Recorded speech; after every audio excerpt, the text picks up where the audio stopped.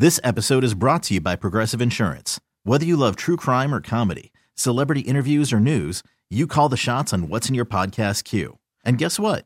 Now you can call them on your auto insurance too with the Name Your Price tool from Progressive. It works just the way it sounds. You tell Progressive how much you want to pay for car insurance, and they'll show you coverage options that fit your budget. Get your quote today at Progressive.com to join the over 28 million drivers who trust Progressive. Progressive Casualty Insurance Company and Affiliates. Price and coverage match limited by state law. I'm Liam Maitland, KCBS Foodie Chap at Acacia House, St. Helena, California. Chef Chris Cosentino. How are you, my friend? I'm great. How are you? I'm great. I always begin by saying, what are we drinking? What are we drinking? Well, we're drinking a Patson Hall Sonoma Coast Chardonnay. Very light on the oak, by the way. Lovely legs, great body. Are you talking about me again? Fruity forward. Are you talking about me just again? like Chris Cosentino. Sláinte, as we say in the old Irish country. Chef and I were just in the kitchen, Acacia House. What you're doing here, really, we're in wine country, and when you think about wine, I'm going to ask you a question, see if you know the answer to this. Five core countries. When you think about wine, Chef, what are those 5 core countries? Oh, you mean the ones that you got wrong when we did our Facebook Live? Yes, I know all those core countries. Busted. Busted. So the 5 origins of grapes that came to Napa Valley. Yeah. So you have Germany, Portugal, then you have Italy, France, and Spain. Yeah. And all of those grapes that came here come with history, right?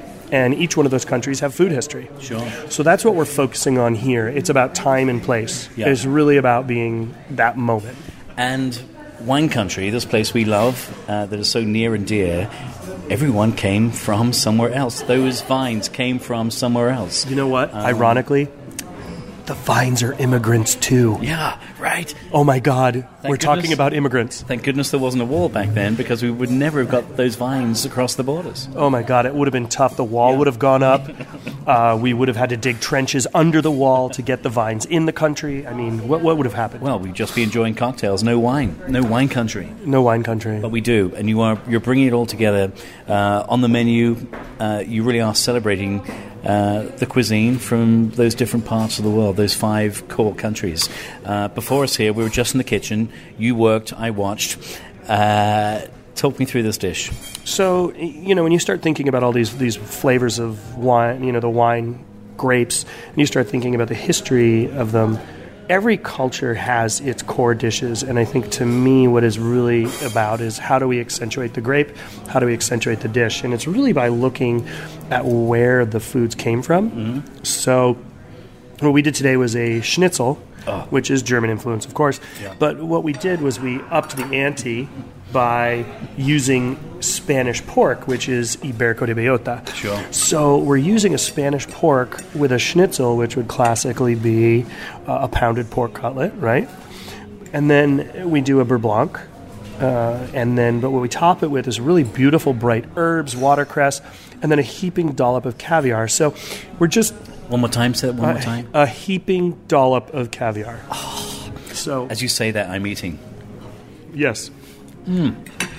Oh my word. Oh, just died and went to heaven. It's kind of when I first talked about doing this, everybody thought I was crazy, and then everybody tried it, and it's just become a monster. It is the dish you can't take off the menu. I could not take this off the menu if I wanted to. Yeah. I would probably be drawn and quartered in the streets. Already?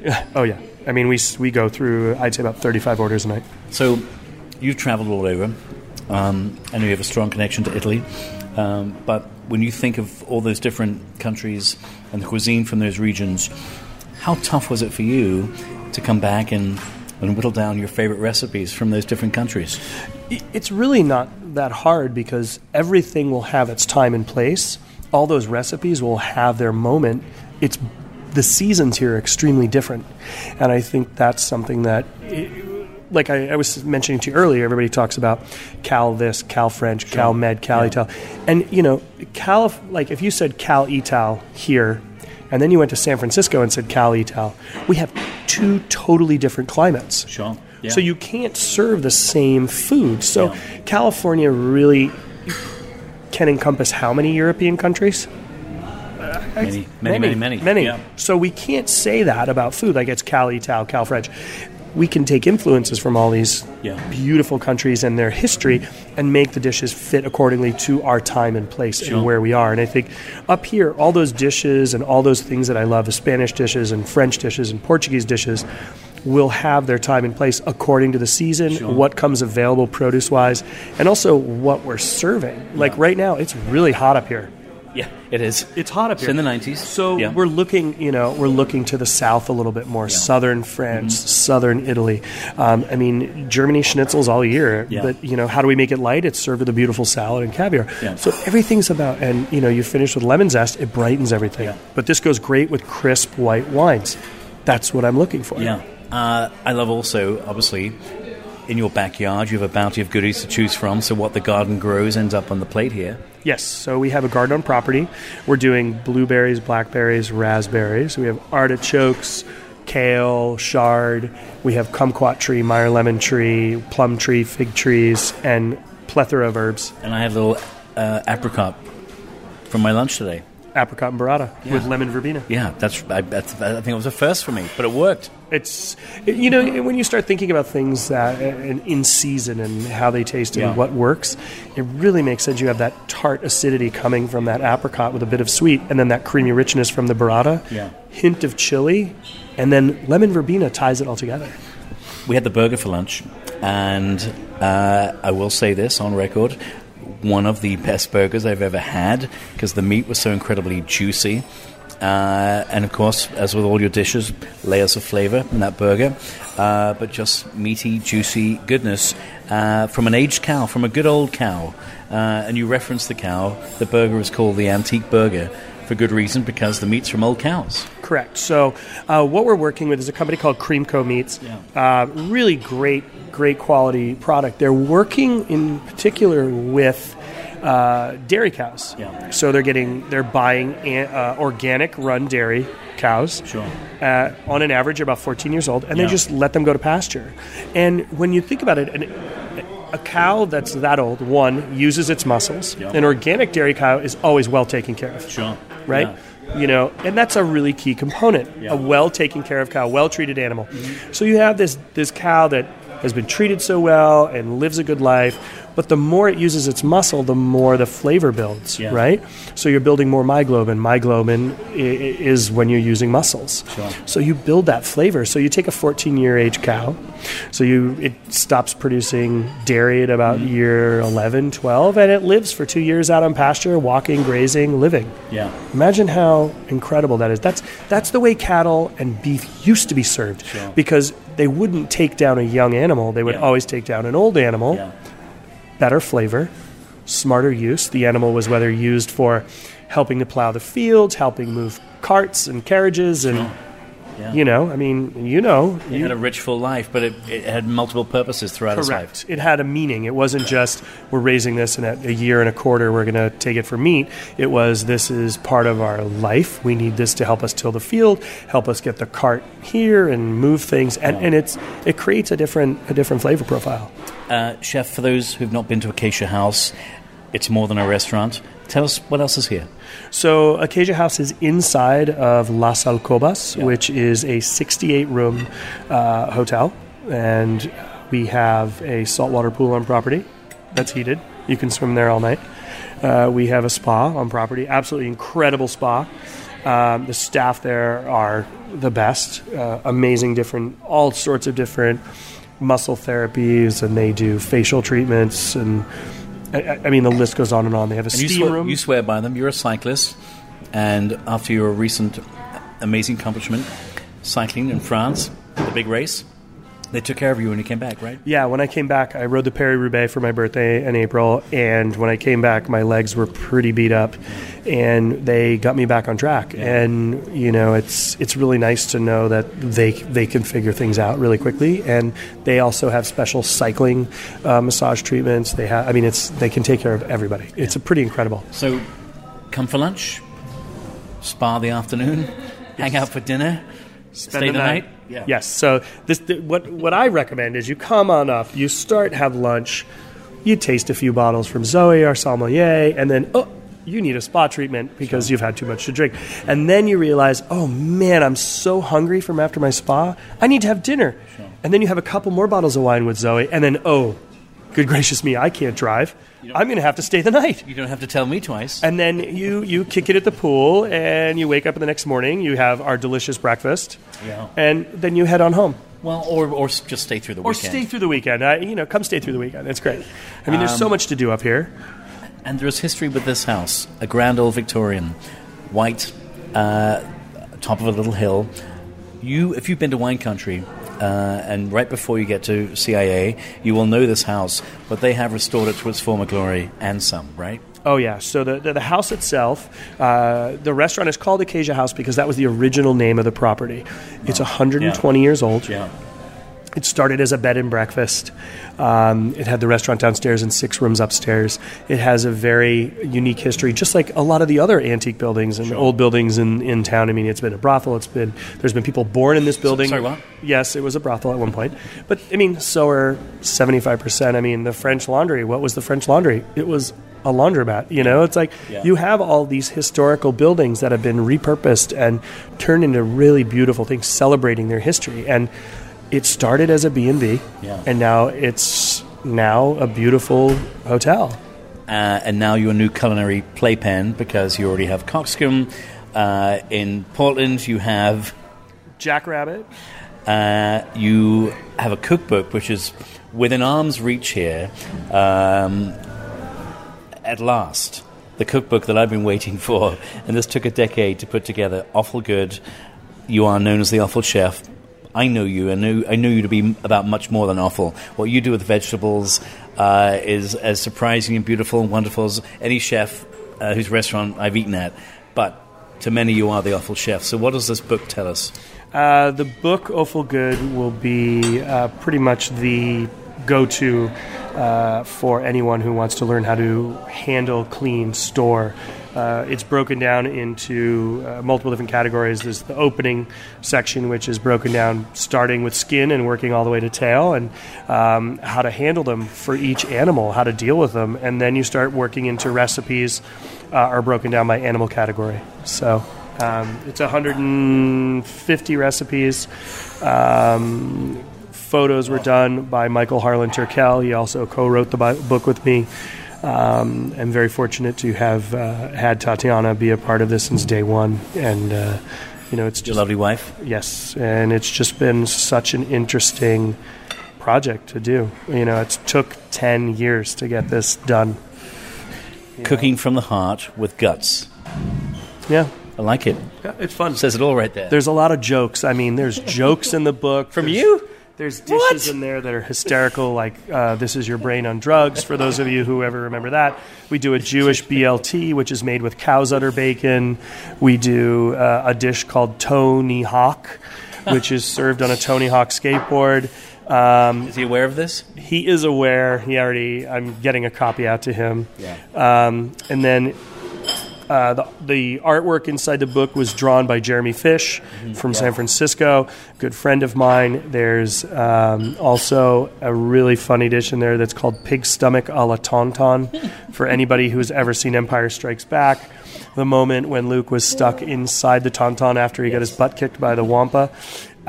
We have one of those, so that's a pig stomach that's braised in lobster marinara. But it's filled with 3 types of different sausage to look like intestines. So there's a green, a red, and a white sausage that come pouring out over white polenta. But if you look at the picture, it's even funnier because there's a Lego Han Solo with a lightsaber, a Wampa, and it's a pretty fun one. Chef, I love that you're having fun. Have you ever had Kulo Mari? Do you remember Ira Glass? Yeah, of course. So Ira Glass told this great story about how in China they were bleaching and stripping and cleaning inverted pig bung into and selling it in the United States as calamari. So I just went for it and just called it what it is, culo in Spanish, mari. So we basically do fried pig's buttholes to look like calamari. Super funny. Wow. I'm looking at all these little accessories, and I see little pig sauce dishes. Do you remember about 10 years ago I delivered a pig bench to you? I do, and it's sitting out in front of my house, and every single neighbor that walks by sits on it. If I removed it from the front of my house, the children in the neighborhood would have a canary because they walk by, they sit on it every day. Yeah. There was only one home for that bench, and it was your place. That was hysterical. Chris, I know you're having, I know you're working your tail off, but you're sharing your passion with us as you always do, and aren't we blessed to have that? What's the summer got in store for you? I know this is your load. You got a heavy plate, a big plate. So now that Jackrabbit is going well in Portland and Acacia House here in St. Helena, I launched an energy bar company, which is called Pave Bar. And is that out? It's out there? It's out. We're only right now selling them at Acacia House and at Jackrabbit in Portland. I'm currently looking for a co-packer. But it's a 7-ingredient energy bar that is shelf-stable, has no preservatives, no chemicals. It's super good for you. Like, everybody that has had it wants more and keeps asking me where to get them. Sign me up. Really fun product. We do one with nuts and one with seeds, but it's gluten-free as well, which I think is a really big deal for a lot of people, especially people who are watching for health reasons. Sure. And, I'm trying to ride my bike and spend some time, spend as much time with my family as I can, and just work towards having fun. You're doing it. You're doing it. You're doing it. You're doing it. We've got to give a little shout out to No Kid Hungry. I know you're a big supporter, Michael J. Fox Foundation, but also No Kid Hungry. That's really at the heart of your philanthropy. Yeah. Yeah. So, over the years, there's a million charities out there, and not one is bad by any way, shape, or form. But I last year was asked to be on the board of directors of Chef Cycle, and that's for No Kid Hungry, which this year was the third year of chefs cycling 300 miles in 3 days. We raised $2 million. Yeah, and that's it's a lot of money. It's huge. That's making a difference right there, big time. And I think what's really amazing is $1 can feed 10 children. Yeah, and it's a pretty powerful thing to see.